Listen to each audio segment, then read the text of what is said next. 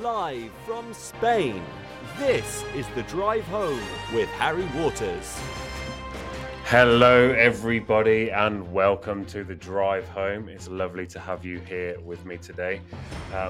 Are you back at school now? Has your glorious half term finished? Has it just begun? What exactly are you doing at the moment? If you're not driving home, what are you doing? Are you at home? Are you preparing lunch? Although you might be preparing dinner at this sort of time, to be honest, over there in the UK. But anyway, I'm here in my office, sitting down with my dog, as you do, all ready for today's show. Now, I was super lucky to interview our guest today. This morning, it was a really lovely interview, and one that could have, to be honest, gone on for 3 or 4 hours. I didn't want to keep her for too long, but we'll find out a little more about the guest very, very shortly. And of course, we'll hear all about her insights into, a name. We'll hear about her insights into intercultural communication skills, interpersonal communication skills, and also a little bit about the course book that she's recently been involved in writing. It is Chia Soan Chong. I'm really delighted to have been able to have her on.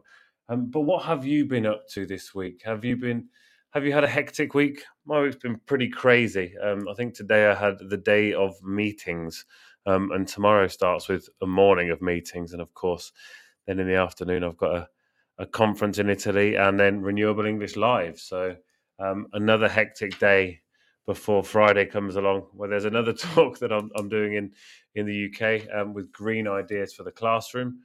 And of course, on Saturday, I've got the last day of the wonderful, the amazing Creating a Greener Mindset course, which is something I'm super excited about. It's been fantastic.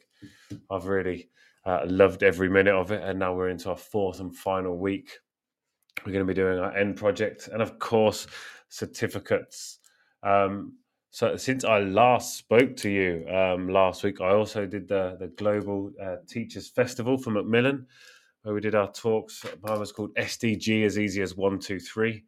And it was all about getting the development goals into your lessons in a very quick and easy manner. And that was broadcast across the world, which was super fun. I get this crazy buzz about when I do these sessions. I just love being able to talk with teachers from across the globe and share their different ideas and their different experiences. It's something that I find really just lovely, to be honest. So I won't go on for too long, of course. I will get stuck into the interview.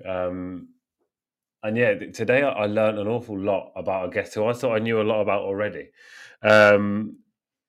Somebody certainly worth following online. She has plenty of wonderful content out there available already. So I do recommend you go and check her out. But I'm going to go over now to our interview. I hope you enjoy it. Welcome, everybody. We have a wonderful guest here today. I'm so grateful to have Chia on with us today. I'm going to let her introduce herself a little bit, but before I do, I'd like to mention that she is an author. We're going to be talking about some of her newest work coming out soon, and a communication skills trainer. And what we're going to be looking at today are the whys and hows of interpersonal and intercultural communication skills. So I'm really excited about that. But, if you need to learn more, it's very easy. If you just type in Google, you can find absolutely everything. This is one thing I absolutely love about this guest is I've been able to watch so many wonderful interviews and webinars over the past few months, because there is so much incredible stuff out there. We're going to talk about that very shortly. So, Chia, thank you for joining us. Hi, Harry. Thanks for having me. I have to say that I remember when I first saw your name. You've got a distinctive name. It's wonderful, and I remember Googling you, and just then all of this amazing stuff came out of I think I'm not sure when the first moment I saw you pop up. It must have been a few years ago at the Eltons. And there's just so much amazing stuff out there. So of all my guests, I have to say, like researching people, you have been by far the easiest to do. I think it's mainly because my name, it's not a Christian name. It's not a typical sort of, Western name, is it? So, there's probably nobody else in the world who has my name, at least on social media, on the online searches. You are unlikely to find anybody else with my name, so I think that helps. I remember when I found out, and I literally typed in the first thing, and so much. I mean, with my name, it's pretty generic. Also, the son of Roger Waters has my name, and he is a musician. There's also somebody who's in Back to the Future, called Harry Waters Jr. Oh, so, really? you Google me and I'm somewhere about, 75th on the list. There was, I hate to go heavy on this one, but there was a time when I wondered, and there were discussions between me and my colleagues about whether I would change my surname when I got married. My husband's Irish, his surname's Hogan. And, we were talking about how in the English language teaching industry, and also just sort of, I don't know, people's immediate biases. Mm-hmm. Would it be easier for me to make more headway in the industry as an author, as a trainer, if I had a more Western sounding name, or a surname like Hogan? Would I have more credibility in teaching English if my surname sounded more anglicized and more English-like? And this was a discussion that I had with colleagues and friends, and people had different opinions about it. Some people said, yes, absolutely. That's the cruelty of the world. If you have a foreign sounding, Eastern sounding exotic name, then, you might have issues with publishers wanting to take you on, having your name splashed on an English language course book or teacher training book. It just doesn't feel like you will have as much credibility. But then I stuck to my guns because I remembered Arthur Miller in The Crucible saying, but this is my name and I have only one name. And so I thought I'll stick to my guns and see what I can do with my name. I'm so glad that you did as well, because, it was just yesterday I was speaking to somebody on Twitter, and, it was to talk about, getting married and changing names. And, for me, if people want to change their name, I have absolutely no issue with this, obviously, but then I just thought about Spanish culture, and when you get married here, there's like no expectation for you to change your name. You keep your name, and then, your name's passed on to your children. Mm-hmm. So my daughter, for example, is, her surname, she has mine and my wife's surname, but my wife would never have thought of changing her name. And again, we were examining for, a particular exam board. And, we just got married, and my wife put, Gemma Waters instead of Gemma Galan, just because it was easier to kind of get that position. And I was just, in that moment, we were both like, that is so wrong. It's like, you didn't need to do that for this culture. But yet, I can understand the argument, but I think we could probably go down this rabbit hole for quite a long time, to be honest. Oh gosh, yeah. I mean, to add on to that, I actually had a Christian name. I don't know whether to tell you my name. I grew up with a Christian name. And then when I was in secondary school, I dropped it for several reasons. I was bullied at school for liking the Chinese language too much, believe it or not. And so my parents took me out of the school I was bullied in and put me in a different school where both the English and Chinese language were both sort of, seen as prestigious. So in an act of rebellion, I joined everything Chinese. I joined the Chinese Drama Society and Chinese Poetry Club.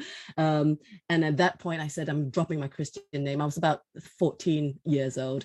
I said, I'm dropping my Christian name. And from now on, I'm Chia Swan, nothing else. My relatives still use my Christian name. They could never get around calling me Chia Swan.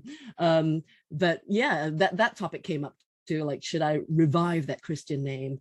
But the moment I said what the name was, everyone said, yeah, maybe not. Oh, I like the mystery of not knowing it. I think, something my wife and I and my daughter do. If we ever go out to a restaurant, we always try and guess the waiter, the waiters and the waitresses' names. We always sit there thinking, what is the server's name? They're we've only ever got it right once. So what would you guess my name to be if I were your server? You just put me under so much pressure right now. What would I guess your name to be? I think it'd be a strong name. I think it's quite old-fashioned. I don't think people call their kids by that name in this day and age anymore. Perhaps my generation, yes, but not these days. I just want to say Gwendolyn now. I don't know why. No, much more common than that. Think more common than Gwendolyn. Really common. Starts with an S. Is it Sarah? Sarah's still quite common, is it not? I don't know. Serendipity, that'd be a cool one. Oh, no, it's not a very cool name. It's Sharon. That is not a very cool name. You definitely. Apologies to anyone listening called Sharon out there. My sincerest apologies. We don't mean to. Oh no, the name Sharon. There's nothing wrong with the name Sharon, but I don't know. For me, it doesn't work for you. You sometimes see people. Okay. I once, had a friend whose name was Gary, but he really looked like an Andy. It was funny. People actually called him Gandhi because his name was Gary, but he looked like an Andy. So that became his new name was Gandhi, which was quite amusing at the time. So yeah. So you're glad I'm not Sharon Chong, but Cheers One Chong. It's an exceptional name anyway. So you made the 100% right choice. So you talked a bit about your past there, and how did you get to where you are today? What was your journey in ELT? That's a big question. It's a huge question. It's one I like to ask a lot of people, and some people have much more varied journeys than others. So where do we start? I used to be an actress in Singapore, where I came from. I was a television actress. So when I came to this part of the world, to Europe, I came because I had a role in a production by Hallmark. So I was filming in Prague, and the crew, they were all British, and they all said, oh, if you want to be an actress, you should come to London. It's the center of the arts. So I did. Trying to make it as an actress in London was a lot more difficult than I thought it was. I kind of assumed, oh, my portfolio is amazing, been TV actress for years, had my own TV show, I'll be fine. And then of course you come to London and everyone's like, yeah, I was on TV too. I had 5 years of training in RADA, and everyone's amazing. And it was just tough. Being Asian and looking different also had its challenges, because you end up going for auditions for roles that are very stereotypical, the Kung Fu master's assistant, the Filipino nurse. Oh wow. It always had to do with Kung Fu somehow, or massaging people. You're the masseuse, the Asian masseuse. But like my acting teacher once said, there's no such thing as small roles, only small actors. So I kept at it for a while, but I needed to pay the bills. So I was working in a pub, and one of the customers at the pub said, "You make a really good English teacher. I work at an English school. I run the timetables and the admin. Why don't I get you, an interview?" So I did. It was not your typical English school. It was one of these designer method schools where you followed a particular method, and this particular school followed a very strict drilling kind of method. You just drilled students. Yeah, it's sort of the audiolingual approach to things. But it was, it got my foot in the door. I didn't need any qualifications to work there, and they were happy for me to keep going for auditions and still focusing on my acting career while drilling students. So I did that for about 2 years and realized I really, really liked teaching English. And I found myself deviating from the method more and more, trying to kind of find other ways to teach, other methods to get students to get their head around English grammar, for example. So I decided to move schools. I went to a different school, did my CELTA, really, really enjoying my CELTA experience. I did it at International House London, and then eventually got a job there, and stayed at International House London for about 9 years, I think it was. and was there. I became a CELTA tutor. I did my Delta. I did my MA in applied linguistics, became a big business English teacher, trainer, whatnot, and then eventually left because I met my husband and he was living in Germany. So I moved to Germany and went freelance. And that was the start of my very exciting freelance journey in becoming an author, communication skills trainer. And then we moved to York, where I am now, and we've been here for 8 years now. Oh, wow. It's that of the journeys, that's probably winning out of all of the people I've spoken to. That's you know, from TV actress to ELT author. It's not a journey that most people kind of take. It's slightly different. I would beg to differ. I really would beg to differ. I have met so many ELT professionals in these years that I've been doing ELT, and so many of them are musicians, actors, ex-theater actresses, you know, voiceover artists. I even met someone who was an author and also a teacher who used to be on Top of the Pops. Oh, wow. So I think it's, you know, it's a known fact that if you're in the music or acting industry, jobs are, you know, it's a frivolous industry, isn't it? You know, jobs are hard to come by. And once you get a job, it's a big job. And then, you know, then you're unemployed for ages. And, you know, instead of working in a pub, it's kind of nice to have teaching as a backup, you know, while you're pursuing your other career. So I think it's a common thing for teachers, for actresses and musicians to latch onto the teaching profession, I think. Well, and there's a similarity in sort of standing in front of an audience.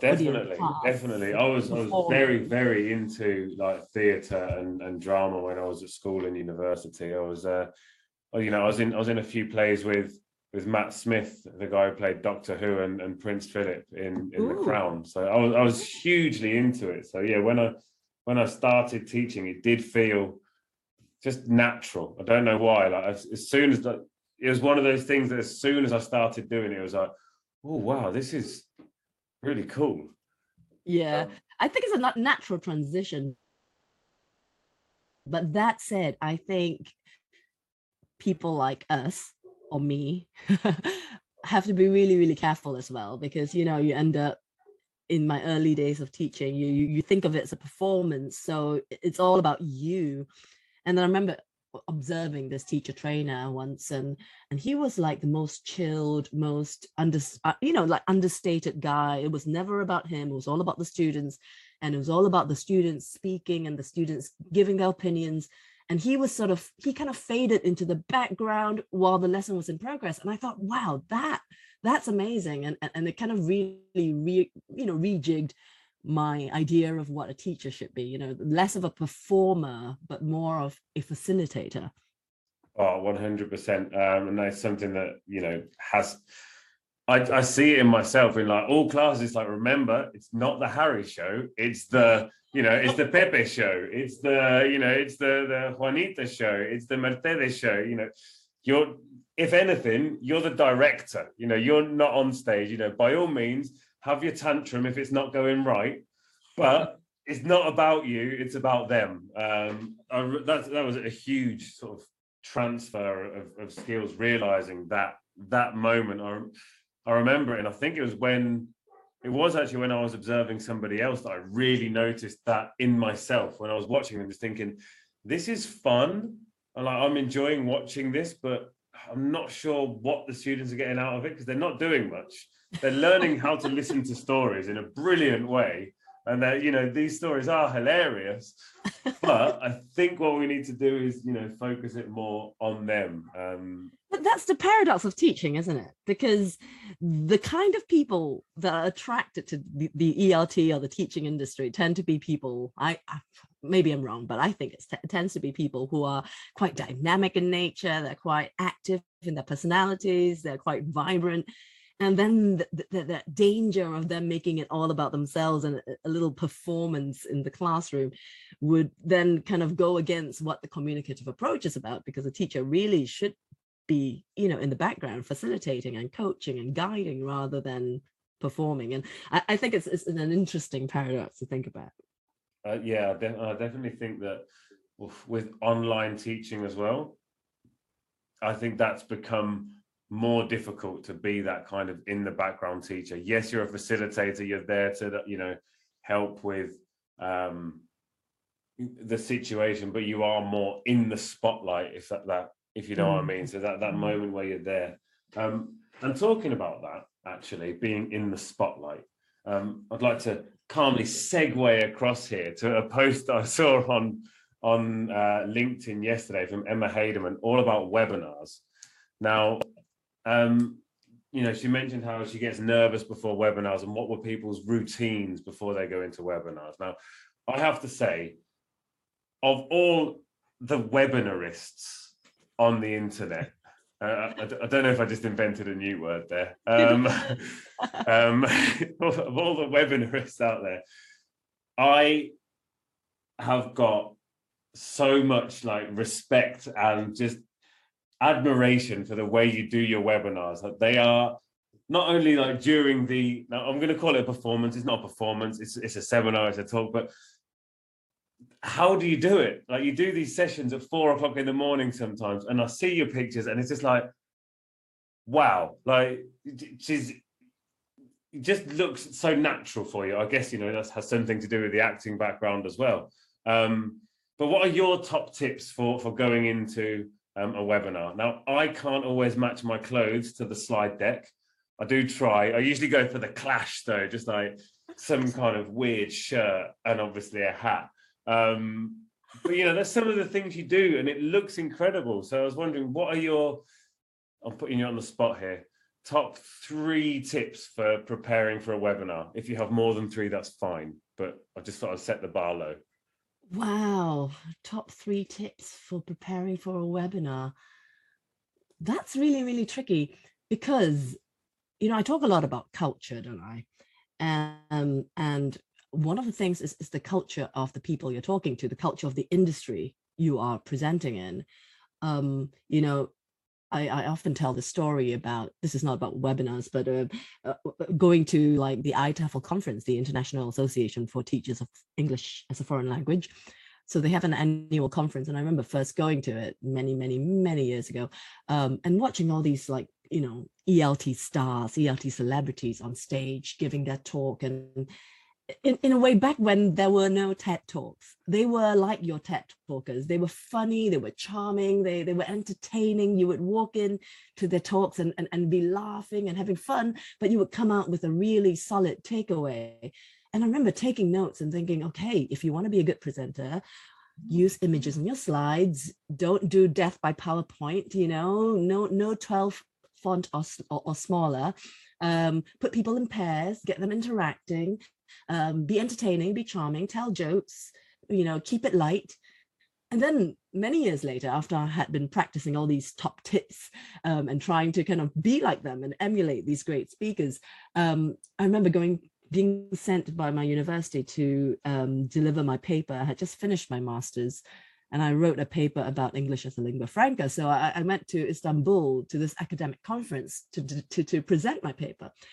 So I prepared the slide deck thinking, okay, lots of images, chances for pair work, big font, etc., jokes at the right appropriate moments. And then I went to the conference, and all these speakers were just kind of flashing up the PowerPoint slides, and they were just full of font size 8 words, and they were just reading. They were reading from the slides. Oh, no. You're hurting my brain.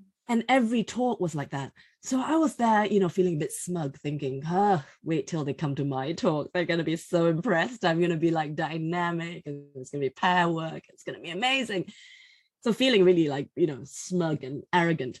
Then it came to my turn to deliver the talk, and it just fell so flat. People's jaws were hitting the floors when I said, would you like to work in pairs? They were like, work in what?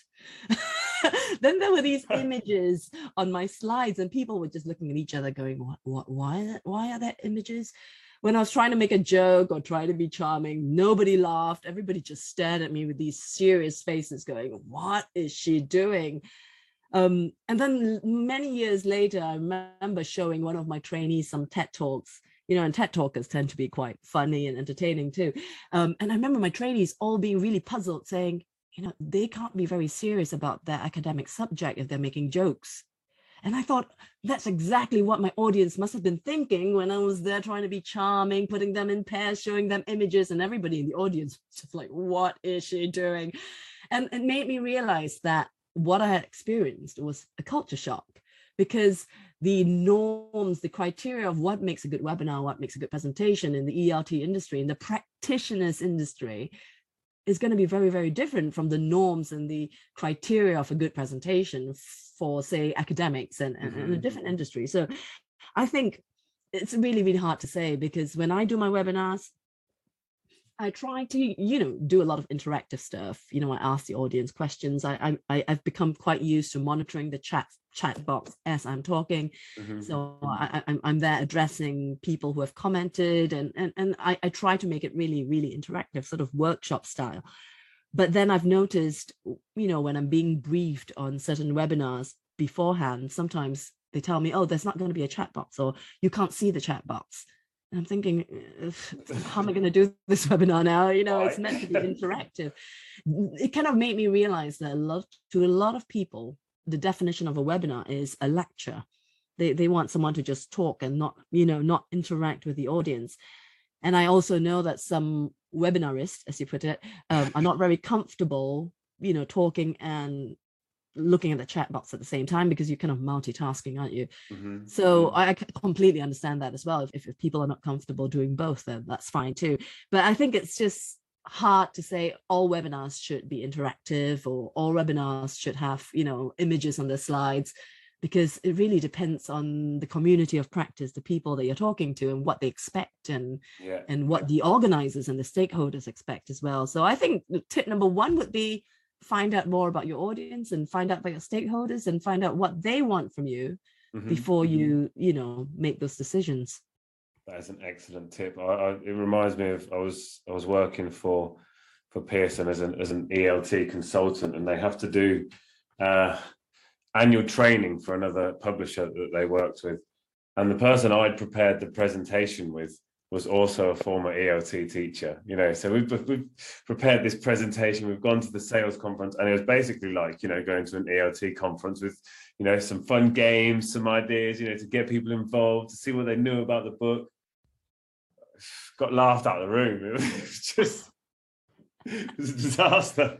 Who was in the audience? What kind of people? It was our fellow, it was a run through. It was going to be for some other sales reps for another publisher, but it was to our fellow sales rep and to the internal team. It was at the meeting, the annual meeting, and it was just it was horrible. And afterwards, I just sat in my chair, just thinking, I've never felt like this after a presentation in my life. It was utterly soul destroying. But you need to have these moments in life, don't you? It's you need to stay humble.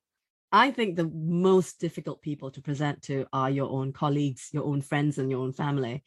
Some people say, oh, here's a big tip: rehearse your talk with your friends and family and let them give you feedback. I'm thinking, that's even worse than the actual presentation. Yeah. You're always worried about how your friends and colleagues see you. And I think it's a great thing to do. When I used to work at International House London, there was this great scheme where if you had a talk coming at a conference, they would organize an in-house opportunity for you to deliver your talk to your colleagues as a rehearsal before you go off and do it in front of a public crowd. But I always found those rehearsals more nerve-wracking than the actual thing. It's also the first time you do it, isn't it? So yes, exactly. But recently, International House London had a conference. I think it was called the Future of Training Conference, and they invited me in as the opening plenary. And I had never been so nervous delivering a plenary. I was just like, oh my gosh, I'm back in my old home. I'm back at home, yeah.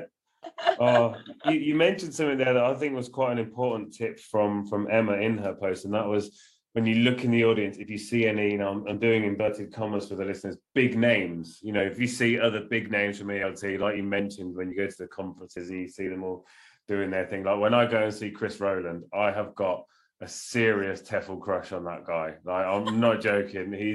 he is a TEFL wizard. Like watching him up there with his ideas is absolute. Like I've never seen anything like it. There's nobody can ever measure up to Chris, in my opinion, because he was like the first conference I ever went to. Seeing him there, it was him and Simon Perlman were the two who I saw that just blew my mind, and I was like, wow, that is amazing. So yeah, if you ever seen Chris Rowland or get the chance to, he's just incredible. Yes, I have seen him, and he's very dynamic and so full of energy, just so much fun. And so I think one thing about Chris's talks is they're so practical. Yeah. And that's, at the end of the day, that's what we want. We don't want, to go in and just be loaded with loads of theory and then walk out thinking, how does that relate to my teaching context? I think with Chris's talks, you walk in and you're going to come up with a bunch of ideas that you can immediately apply on Monday morning. Exactly. So that's like how I try and model myself basically on that.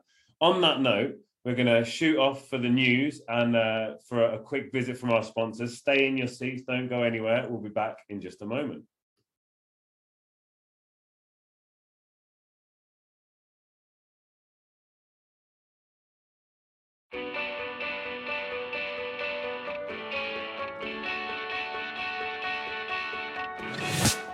This episode of Teachers Talk Radio has been made possible with support from Witherslack Group, the UK's leading provider of SEN education and care. They're here to support you too through an ever-growing offer of free resources, including webinars, podcasts, articles, and events aimed at supporting teaching professionals like you. Visit their website at www.witherslackgroup.co.uk to find out more. Introducing UpLearn.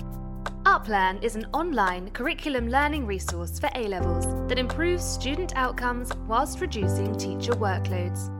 Teachers use UpLearn to facilitate independent learning and consolidation of classroom material. Over 150 schools have seen great improvements with UpLearn, including St Paul's Girls' School, Michaela Community School, and ARC schools. Book a demo at uplearn.co.uk and quote TTR for 10% off. That's UpLearn, uplearn.co.uk. If you're listening to this, then we know we share one thing in common: a passion for the type of outstanding education that every child deserves. That's what makes us the leading provider of specialist education and care. We need people like you to help us achieve even more.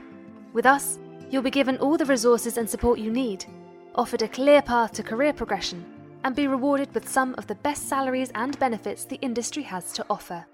We are Witherslack Group. If you'd like to find out more, we'd love to hear from you.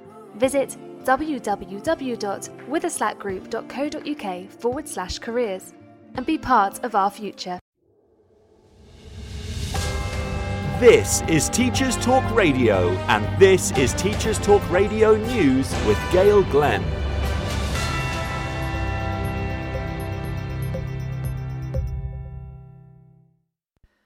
Schools Climate Education South Yorkshire will host its second climate conference this year. It is a free event and will feature Henry Firth and Ian Thiesby, the world-renowned vegan chef duo Bosch, food upcycling organisation Foodworks, and a science workshop from Amaze Lab. The event will run from the 1st to the 3rd of March and will include live and pre-recorded virtual sessions aimed at teachers and students of all ages. Coordinator Richard Souter said that Schools Climate Education South Yorkshire was set up in response to the climate crisis and the inadequate progress being made in combating it.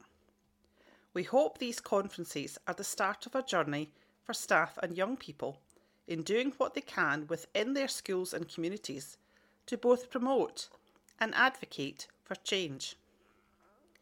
Rafia Hussain, a secondary teacher in Sheffield, who was involved in the conference last year, said, "It got the environment ball rolling in my school. We were able to self-reflect as a school and think about what we can do both individually and collectively. It certainly raised awareness."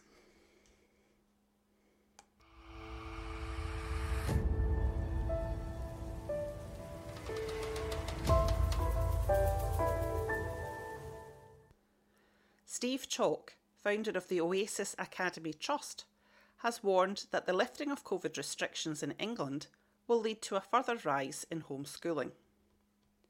Mr. Chalk said, "I think it will become a forced form of exclusion for those who are vulnerable, those immunosuppressed children and staff who are put at increased risk. Also staff who are living with their own immunosuppressed children. I think we will see a group of children turning away from education. It will lead to a further rise in home education. It can be a route for those who are worried or scared. All of this will play together in some unhelpful ways. The gamble, in my mind, is that attendance among many of the most vulnerable stops or goes down, so it becomes a form of exclusion. Removing the requirement for positive cases to self-isolate puts them all at increased risk." Councils in England reported in November that there had been a 34% jump in the number of parents choosing to take their children out of school to teach them at home. The DfE is also concerned about attendance, which stood at 86.2% in secondary schools on the 3rd of February, while pre-COVID it would be about 95%. This has been your latest Teachers Talk Radio News with Gail Glenn.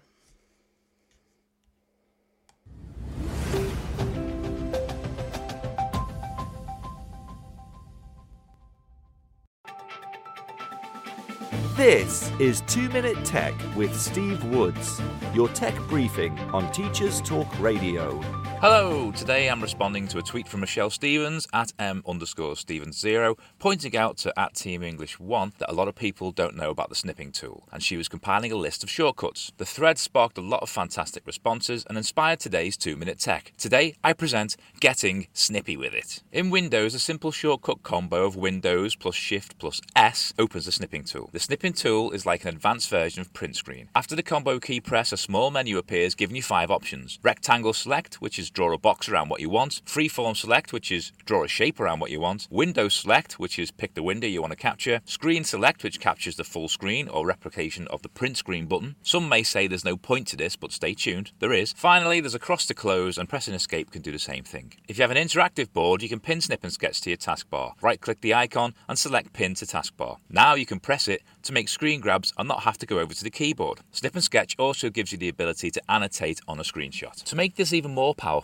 did you know pressing Windows and V shows your last 25 captures to your clipboard? The first time you use this, you'll need to switch on the feature by pressing Windows and V and agreeing to switch it on. Now you can take several screen captures and then paste them into the app you're presenting with. This can be very time efficient. For this week's visual version of the episode, I've made a series of clips and given some real-life examples of using the snipping tool, so don't forget to check out TT Radio 2020 Twitter feed. I'm Steve Woods, and that was 2 Minute Tech. 2 Minute Tech with Steve Woods, your tech briefing on Teachers Talk Radio. Welcome back, everybody. Thank you very much for that. Now, we are here to talk about something in particular and specific, of course. Not to say that the general talk beforehand wasn't fantastic. And we're here to talk about the whys and hows of interpersonal and intercultural communication skills. But first, before the whys and hows about you tell us the whats? Can you explain to our listeners what are interpersonal and intercultural communication skills? So interpersonal skills are skills that you need when interacting with other people. So they include things like how you build rapport and trust with people, how you can listen actively and be an active listener, a good listener, how you can manage conflict, whether it's your own conflict or conflict between two people, like your best friends having an argument. And I think, conflict management is one area that is so important, but yet is sort of often avoided in a lot of English teaching materials. Mm-hmm. But we deal with conflict all the time, whatever language we speak. It could be small little conflict issues like misunderstanding a friend or thinking that someone said something and it's, does it mean that she doesn't like me when she said that? It could be a disagreement of opinions when in a group discussion. It could be someone feeling left out because they feel like they're not being asked for their opinions. Any of these sort of a slightly negative or very negative emotions often lead to issues in communication. And so I feel like we can't really shouldn't be neglecting conflict management when we talk about helping students to communicate in English. Other areas might include things like influencing skills, how you persuade someone or convince someone of your ideas. And we're talking about going beyond just a list of useful language. Well, for sure, in a lot of ELT materials, you have like, here's how to make suggestions. You say, how about blah, blah, blah, and why don't we blah, blah, blah. And that's it. And that's it. You give them this useful language and you're like, okay, now you know how to make suggestions. Off you go. Go and do it. Go and suggest to people. But, how we influence people can be really different. And if you look at, workplace training, that there are so many frameworks to describe different ways of influencing people, the push, the pull, a more aggressive kind of way of pushing ideas across, or a sort of more collaborative, do you tell me what you want and I tell you what I want. And so I think we really should look at how, how influencing is done in your daily life, and how transferable that is, because how you might do it in your own communities might be different from how someone else does it. And that brings culture into play, right? When we talk about interpersonal skills, we can't leave out the cultural aspect, because how you build trust with your friends might be really different from how I build trust. I remember coming in to a class once and trying to build trust with my new students. I started to talk about my family life. And I said, here are some photos of my kids. Here are some photos of, this is a photo of my husband. This is who I am. And one student was really put off by this. They were like, oh, this is so unprofessional. You're in the work environment and you're there talking about your kids and showing us photos of your kids. What's going on? Where's my grammar list? Where's my grammar list? Or simple things like asking a student, we're doing a needs analysis here at the start of a term. I want you to tell me, what type of topics are you interested in? What kind of areas of grammar do you feel you're lacking in? And she looked at me and said, it's your job. You're the teacher. You tell me. So used to being spoon-fed everything. It's easy when we encounter things like that to immediately jump to conclusions. We kind of say, oh, that person's so rude or so unprofessional or so this and that. And I think intercultural skills training is about helping students to take a step back and say, okay, wait a minute, why are they doing it so differently from me? Let's explore that. Let's look under the iceberg, under the waterline, and find out their beliefs, their experiences, their values, their attitudes that give rise to this behavior. And once we start to kind of, explore that, we learn to be more accommodating, more patient, and perhaps even more flexible. And doing all that, we also become more aware of our own beliefs, our own attitudes and behaviors, and realizing that, our norms, what we expect is not universal. How I take turns in a conversation might not be the same as how my Japanese student takes turns in conversations. And I've got to realize this is not because she's a worse speaker than me or, more shy than me. She may very well be so, but to actually open my mind to other interpretations of different styles of communicating. And that's where the intercultural aspect comes in as well. Because usually in ELT, you'll get I'm talking course book in general here, you'll get a culture section, and it'll either be, I don't know, St. Patrick's Day, or, there'll be something like that. Or there'll be, we've, found a remote village in Africa and they do this, but they're the kind of, the things that you get of interculture are, you get to see a cultural event usually. It's not often, underpinning of the, respect in certain cultures. For example, when I have a lot of, I work with a lot of teachers in India, and a fair few students in India, and they always call me sir, always, absolutely always call me sir. And I'm saying, please, God, it's okay. You don't need to. You can just call me Harry. And they would say still, Harry, sir, or Sir Harry. And it's just like, that's it. Then you're sir as well. If, I don't mind if you want to call me that. I'm not going to tell you not to do it if it's in your culture to do it. But I'm going to also call you sir, because I don't want there to be any kind of imbalance there. Hierarchy and power distance is a huge thing as well. Like, a lot of a lot of intercultural skills experts have been talking about this for decades. The idea that certain communities and cultures have a higher power distance, like teacher, student, that there's a bigger gap there in terms of the status. And in some cultures, there's more of a flat hierarchy system where bosses and employees hang out together, and there's an open door policy, and everyone addresses each other in casual language. So yeah, that's another aspect. No, but you're absolutely right. When course books talk about culture, very, very often they are dealing with things like, festivals, food, art, historical figures, celebrations. There's sometimes like a weird cultural fact as well, isn't it? A weird cultural fact. Yes. In South Korea, you can't show the soles of your feet. It's like, that's very rude in South Korea. And it's like, if someone came to my house and showed me the soles of their feet, I'd think it's pretty rude anyway, unless we're like out in the garden in the summer. Like, is that South Korea? They like dot them in there, like culture spots. You're absolutely right. And there's nothing wrong with that. I mean, cultural tidbits and fun facts and festivals and food, they're colorful, they're fun, they're easy to incorporate into a listening text or a reading text, and they're very easy to put into a course book. But I often say, as interesting as these things are, and these are important, we need to kind of go beyond that, because the cultural things that cause misunderstandings are not these things. Right? If I said to you, when going to Japan, you should always bring a gift when visiting someone, whether visiting them in their home or an office, remember to bring a gift. You might say to yourself, okay, fine, I'll remember to bring a gift. So you bring a gift. It's not something that's going to encroach on your personal values to just say, I'll adapt, I'll bring a gift. Also, if you forget to bring a gift, the Japanese person will more than likely say to themselves, he's not Japanese, he probably doesn't know, that we bring gifts. That's fine.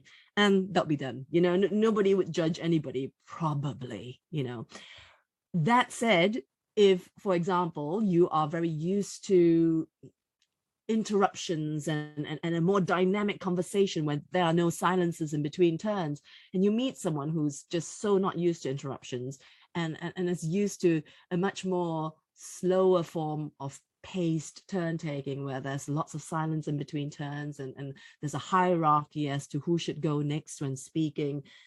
When you two meet, you would probably make judgments about each other and not even realize it's a cultural issue. You might say, that person's not talking a lot. Maybe they have no opinions. Maybe they're just a bit boring. And the other person might say, Harry's always interrupting. He's so rude. And you start to jump to these conclusions and making judgments about their personalities without realizing, hey, it's just a different style of communication. So that's what I mean when I say certain areas of culture, they're more difficult to understand and more interesting in many ways to explore, because they're not so obvious. And those are the ones that are more likely to cause misunderstandings than just not knowing the festivals of a country or what food they eat. Exactly. Yeah. It reminds me a lot of here in Sevilla, it's, the epicenter of flamenco. This is where flamenco happens. People flock here for flamenco. This year they've got the Bienal, which is a flamenco festival, and it's like the biggest flamenco festival in the world. But flamenco is super popular in Japan. It's after Spain, it's so popular there. And it's amazing to see when the Japanese dancers come over to do a course here. My wife's a dancer and a photographer. So, she spends a lot of time with dancers, and, maybe they'll come around to the house with, the whole class will come over to the house, and we'll have people over.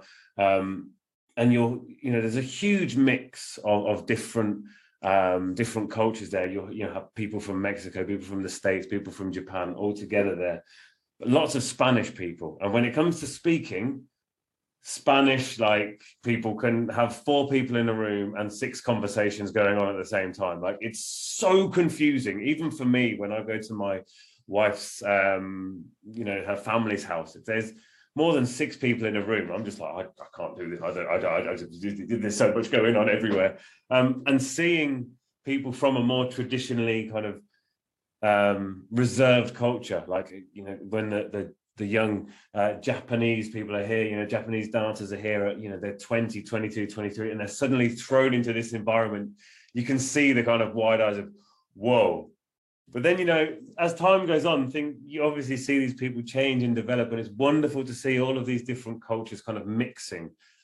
But what you say there, it isn't about whether you bring a gift, which would be lovely, but it's about those smaller things and respecting and stopping to make sure somebody else can speak and asking somebody their opinion. It makes such a massive difference.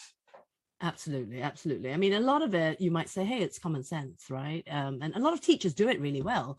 You know, they notice the quieter students and they elicit opinions from them. They notice the vibe in the classroom, and they're sensitive to those vibes, and they try to kind of, use their skills to create a really conducive atmosphere where everyone's interacting in a positive manner. And those are all the skills of mediation that the Common European Framework of Languages have put in. Since 2018, they've come up with a list of can-do statements, of descriptors, to include mediation as a mode to be assessed and a mode to be looked at when considering how fluent someone is or how proficient someone is in a language. So in the old days, we just talk about speaking, reading, listening, writing, but now what they're saying, what the CEF is saying, is there's receptive skills like listening and reading, and there's productive skills like speaking and writing. Previously, they said, okay, we've got to also consider interactive skills like interactions, which is, not just one skill on its own. It's a combination of listening and speaking.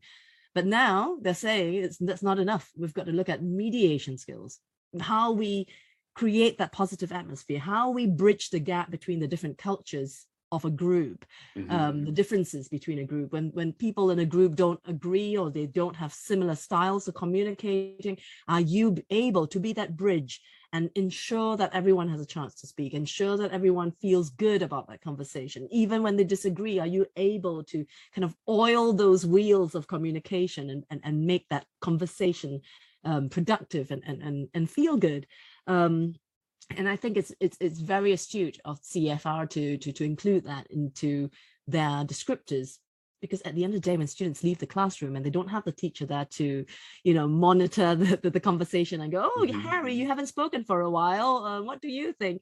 When the teacher's not there to do that, and they're out there on their own, participating in group conversations where different cultures are mingling with each other, are they able to manage those situations? Are they able to realize, for example, when they don't understand what's going on, that maybe it's not about their grammar vocabulary, maybe it's something else that's going on. Maybe it's because the relationships of the people in the group is something unknown to that new participant, for example. So you could talk for ages about this, but I think when we teach students to become better communicators in English, we can't leave out the interpersonal skills, the intercultural skills, because it's all part of making them better at conversations and interactions. Yeah, I saw the sketch note that Emily did the other day of your talk on mediation. I was just like, so cool. So cool. Emily is so good with the sketch noting. Is that not like, she did one for the talk I did in Innovate ELT, and I've never felt so good after doing a session than seeing that. Like, it was just the most incredible feeling I've ever had after a session. It's like, and it's so cool. It looks so good. And I think the most amazing thing about Emily Bryson is that she doesn't use, it's not like, oh wow, Emily is such a great artist that we can never be like her. That's not her angle. Her angle is, I'm doing this, it looks cool, but actually it's really simple to do, and I can help you to do exactly. This. It's about drawing squares and shapes and triangles, but just putting them in the right place, and she makes it so friendly. And I love this thing that Emily once said to me. She said, it's not about making art, it's about communicating visually. And of course, communicating is all my thing, right? So that was totally the right thing to say to me. And I thought, yeah, it's a communication skill on its own. It really is. And Emily was a co-author with you, was she not?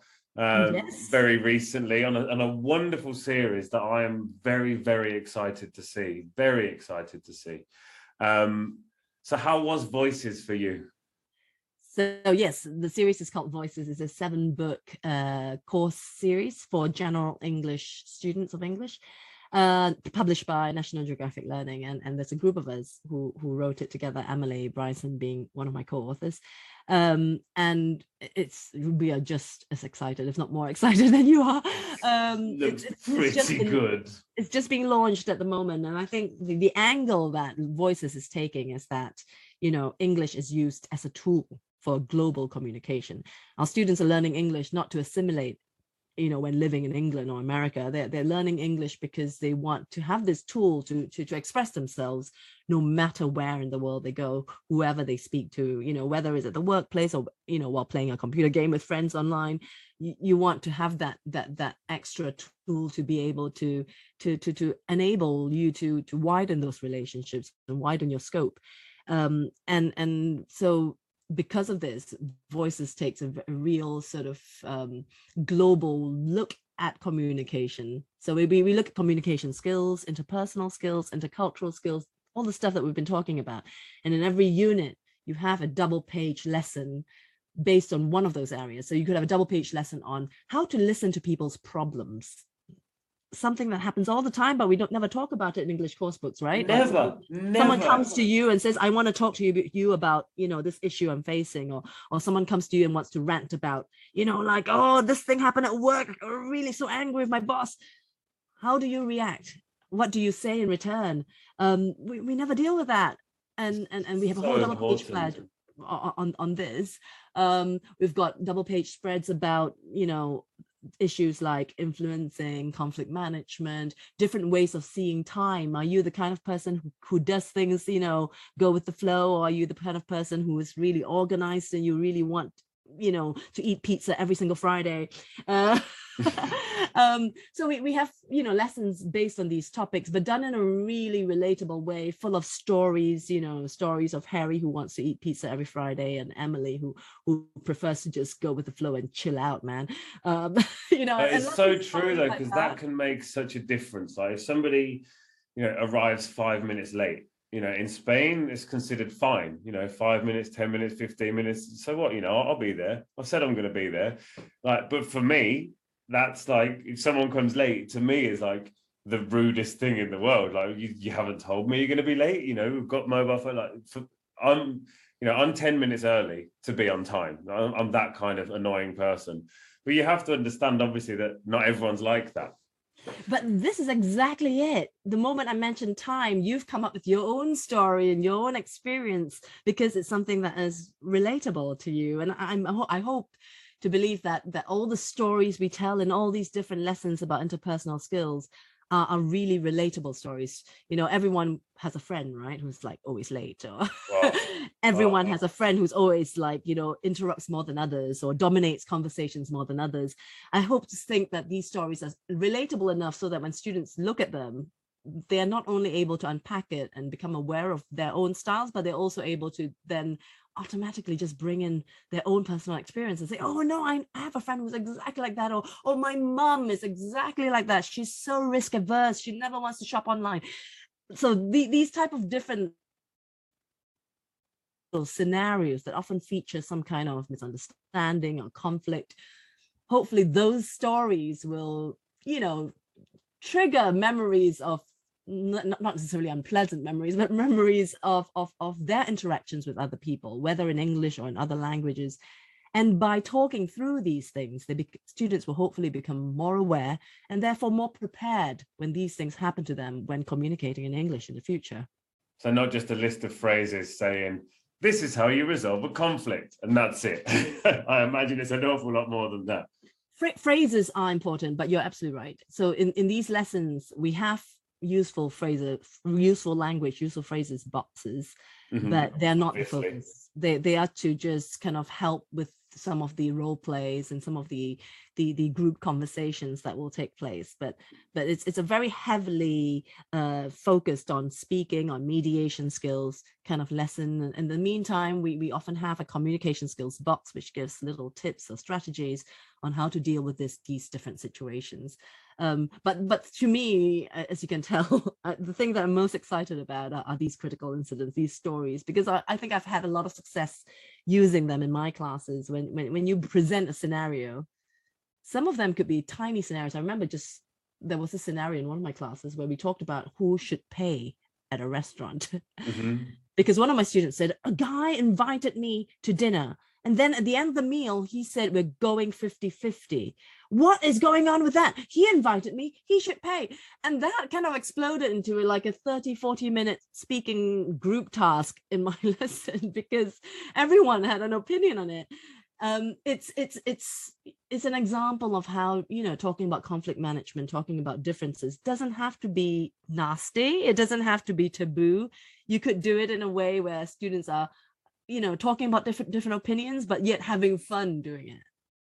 Yeah, of course. Those kind of subjects, you're right. It's always been kind of up to the teacher to bring that situation, and, you know, almost turn these mediation skills, almost turn them into like a game quite often, to make people do it. Like, but having it there in the course book, I think, will be incredibly helpful, because usually it's, you know, more experienced teachers would bring that in because they'd be, you know, happier to talk about something that was not risque. You know, who paid? Okay, is not, you know, it's not a dangerous subject technically, but, you know, people don't want to bring that kind of conflict into the classroom. And I think it's really, really important to have that kind of opportunity to solve those issues in the safety of your classroom. So you're not suddenly out on a date with somebody and they say, we're going to go 50-50. You're just like, what? What do you mean 50-50? What I do is I go 66-33. Well, that example of the date and going 50-50, I don't think she was even on a date. It was just going for dinner with someone. But that is in a lesson about politeness. It's actually in an elementary level lesson on politeness. And I think the key takeaway here is that don't assume that what's polite or impolite to you is necessarily what's polite or impolite to the other person. So amongst the many examples given on that page, there are examples also like, you know, your best friend corrects your English in front of other people. Is that polite or impolite? Right? Your friend is often late for appointments. Is that polite and polite? You send an email and your friend takes 48 hours to reply. Is that polite or impolite?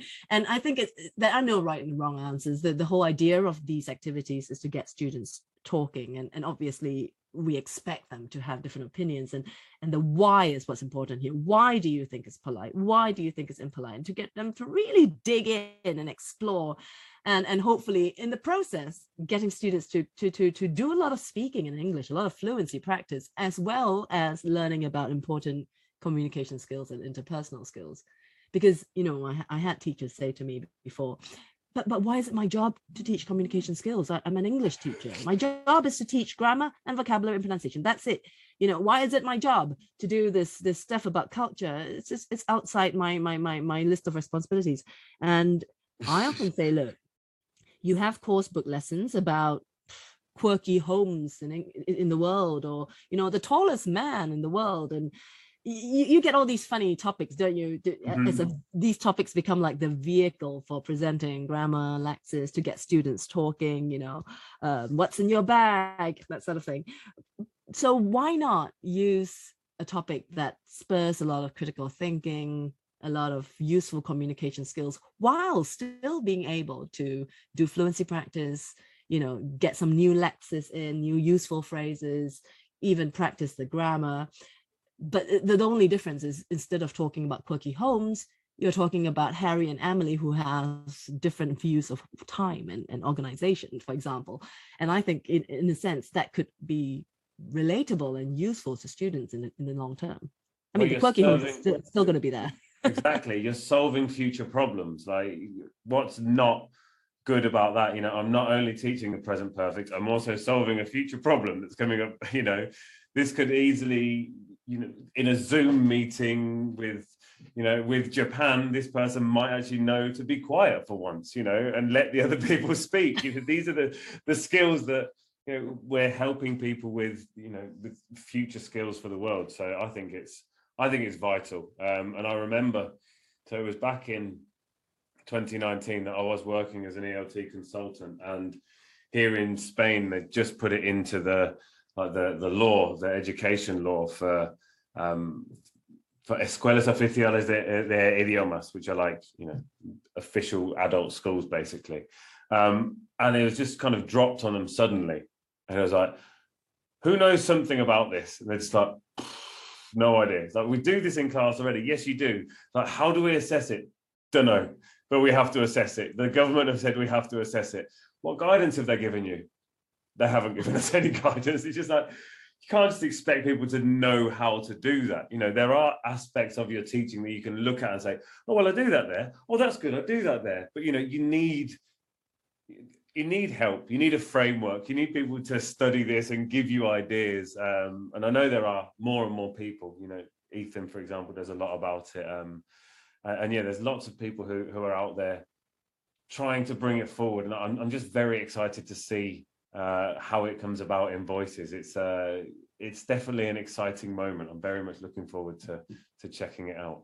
I've just been very impressed by how forward-thinking and innovative National Geographic Learning has been, because obviously, as we said, you know, a lot of previous mainstream course books have kind of shied away from that and ended up, if they do it, they kind of focus on the useful language only and make that the focus rather than anything else. And it's partly, I think, because they're worried that teachers would look at this and go, what do I do with this? You know, this is an area that I know nothing about. And you don't want to put teachers in a position where they feel insecure about their own professional credibility, you know. But they were really forward thinking about this. And we figured if we create a spread, a lesson, a 2-page lesson in each unit that kind of walks teachers through step by step and take that kind of responsibility of having to know the theory or having to know the answers out of their hands. So in every unit, in one of these communication skills spreads, there's a video. And so all the teacher needs to do is just play the video. And sometimes it's me there talking, sometimes it's an animated video. And that the video gives sort of the meat of the lesson of what's being discussed here. So the teacher doesn't have to be the person, you know, feeling like, oh, I need to go and deliver a lecture about power distance. So the lesson becomes really easy for the teacher to carry out, even without the teacher's book, to just go step 1, step 2, step 3. You know, all of it's not dry, all of it's very relatable, you know, done through storytelling. Students get lots of opportunities to be in groups, be in pairs, practice those group conversation skills, mediation skills. And it's just a good speaking lesson at the end of the day, if we think about it that way, instead of feeling like, oh, I'm so intimidated, it's about interpersonal skills, what's this stuff about? And so I just feel really, really excited that they've taken this on and made it such a huge part of Voices. And I'm just looking forward to hearing what, you know, users of the book, course book, would have to say about it.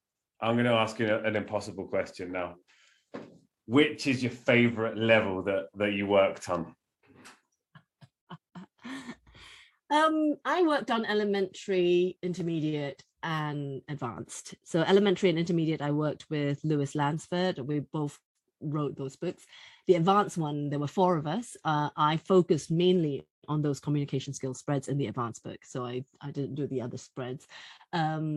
So there was Marek and Dan, you know Dan Barber, don't you? Absolutely. I'm a big fan of Dan.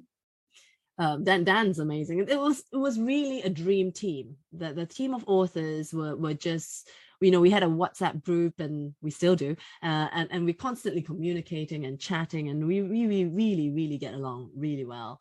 You know, we met up a few times before the course, the writing began, you know, to brainstorm. And a lot of it, I don't know how other course books compare, but from what I've heard, I think Voices really had the author's input right from the start. Before we even decided what was going to be in Voices, we were all sitting in a room together, you know, enjoying good food.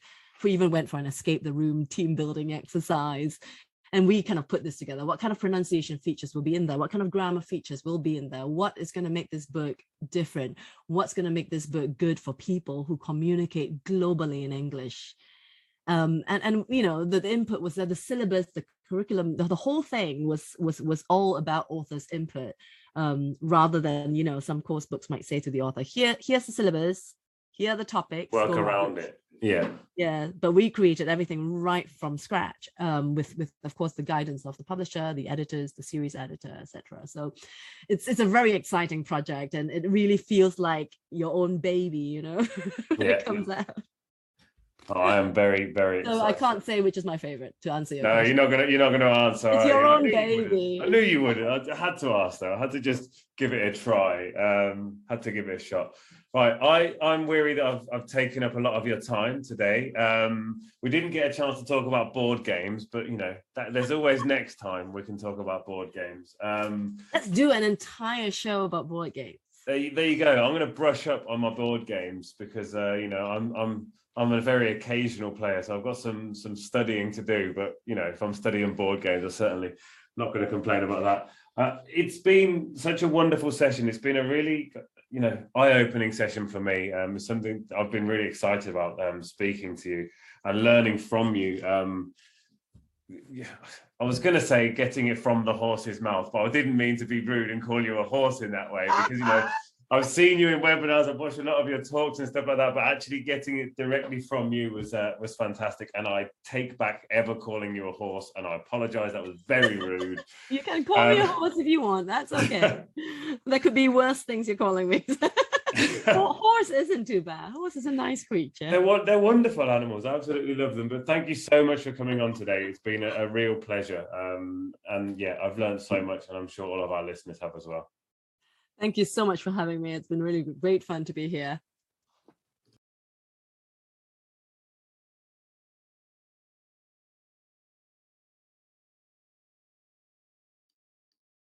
And then I came back from the interview and I was speaking and I realized it was on mute, which was a classic error. Yeah, that was the chat I had this morning with Chiasuan Chong, and it was incredible. I'm not sure if you could hear how nervous I was in the interview there, because I am quite a big fan of her. So it was a bit of a nerve-wracking one for me, and yeah, I had to calm myself down a bit before going on to do that. So it was super eye-opening as well, and yeah, it's something that I've been looking forward to for an awfully long time, and yeah, I got so much out of it. I hope you did as well. I'm just going to shoot off to the adverts momentarily, and then we'll be back to see out to the end of the show.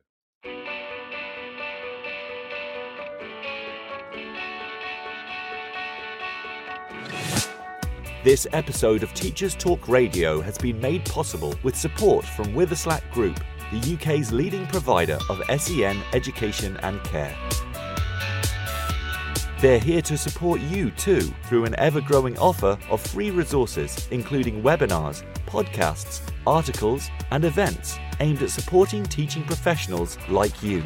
Visit their website at www.witherslackgroup.co.uk to find out more. Introducing UpLearn.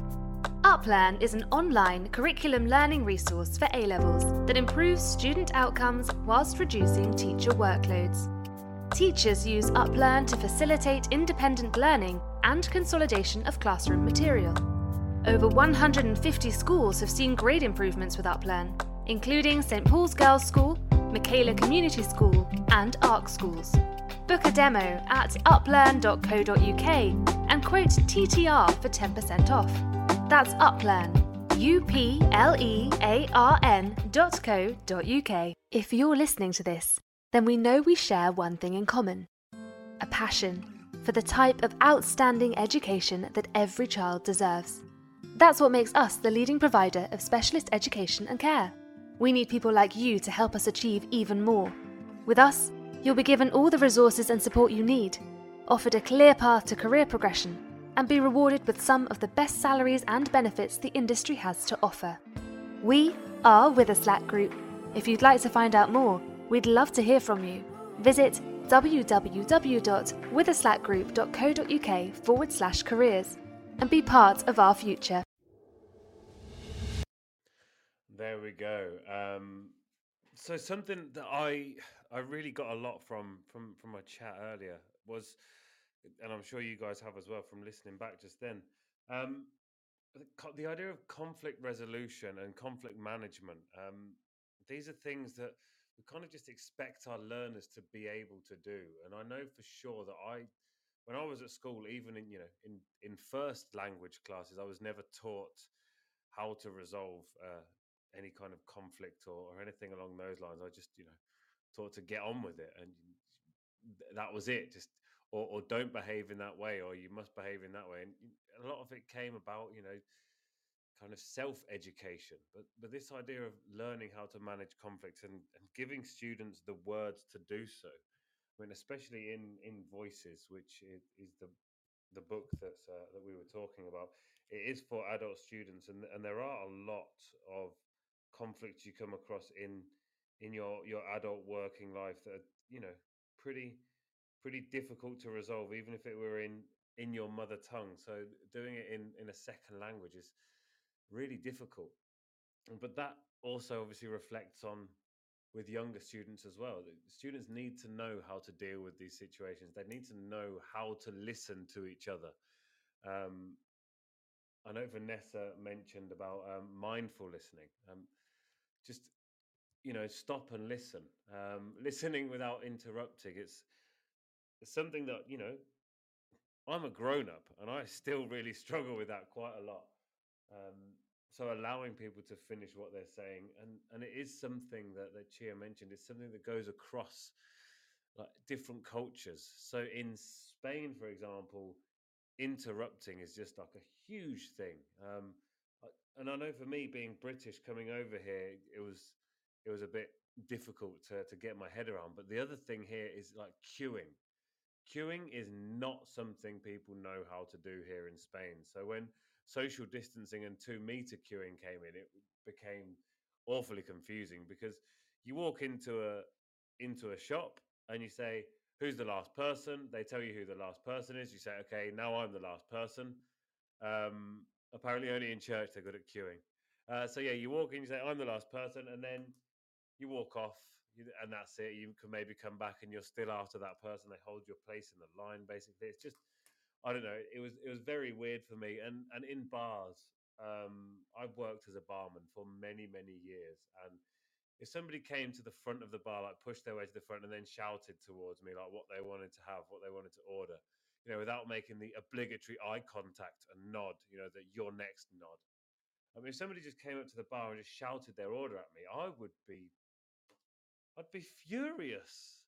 I would not serve that person under any circumstances because I thought that was so rude. But when if I go into a bar here, you have to push your way to the front and you have to just speak. You can't wait to be seen. It's a different way, a different kind of cultural aspect, and these things that we don't really pay enough attention to in our English classes, in our ESL, ELT classes. We're not really aware of these different things. We do talk about, the occasional tidbits of in this culture this happens, in that culture that happens. But yeah, the idea of first identifying a conflict and identifying a potential conflict is really important. So you can, rather than having to then deal with the conflict, you can actually prevent it from happening. So seeing that beforehand and being able to avoid it is a really important skill to have. But then conflict in class, conflict in just in life, it's such an important thing you need to learn about. And with the world being so diverse, with the internet having all of these different ideas, to vax or not to vax, and then you have to deal with these situations. These situations come up in class. I would encourage you to tackle them head on. Being apolitical, perhaps, but there are things that need to be spoken about in class. And being able to deal with this in a second language is so important. I know that in Spanish, I am rubbish at dealing with conflicts. And I'm also incredibly rude sometimes because I just translate my British dry, quite offensive, sarcastic humor into Spanish, and I'll tell the same joke. And my wife will just look at me and sort of say, like, that was really rude. You can't say that. Luckily, people will generally look at me and know that I'm just joking around. I'm just that silly foreigner who makes stupid jokes all the time. So usually that's kind of noticed, but these are the areas that you can really slip up in other languages. And And I'm so glad that these are things that are going to be brought forward and they are going to be brought to our attention and made available. And I am so excited about getting my hands on a copy of Voices. One of the things I absolutely love about my job, one of the things I absolutely love about being able to choose my classes and teach the students I want to teach is I get to choose the materials that I use. And yeah, that for me is really important. I'm sorry if you can hear my dog barking in the background, by the way. I called down to ask my daughter if she wouldn't mind bringing her in from outside. But that is about all we're going to talk about today. I really would advise you, if you've come in late today, to come back in, listen back to the show. We do have Nathan coming up very soon. He'll be hot on my heels in about half an hour. We've got a full list today for Wednesday. And yeah, as I say, Captain Wombat Nathan will be coming up very soon, so do stick around for that. I, however, am going to go to the park and I'm going to prepare myself for endless meetings tomorrow. What do you have on your agenda for tomorrow? I've got I'm just looking at my to-do list, and it starts with share about a conference, then it's talk about a conference, and then Vanessa's got live lessons, everybody. Wow.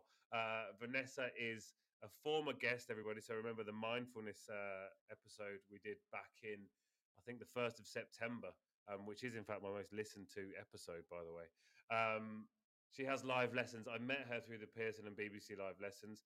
If you haven't had a chance to join in with them, do check them out because they're amazing. And tomorrow is Vanessa's lesson A, which is all about food, and it is amazing. So have fun there. So yeah, I've got to share about a conference because next weekend is going to be absolutely insane for me. And then I have a meeting about a conference, and then a meeting about a round table at a conference, and then another meeting, and then I have a conference in Italy. So I'll see you there, maybe, Vanessa. And then, of course, there's Renewable English Live, which comes right after that. So I'm going to make sure I'm fully prepared for that. Make sure my OBS is lined up with all of my different slides. And then tomorrow at 2 o'clock British time or 3 o'clock, do come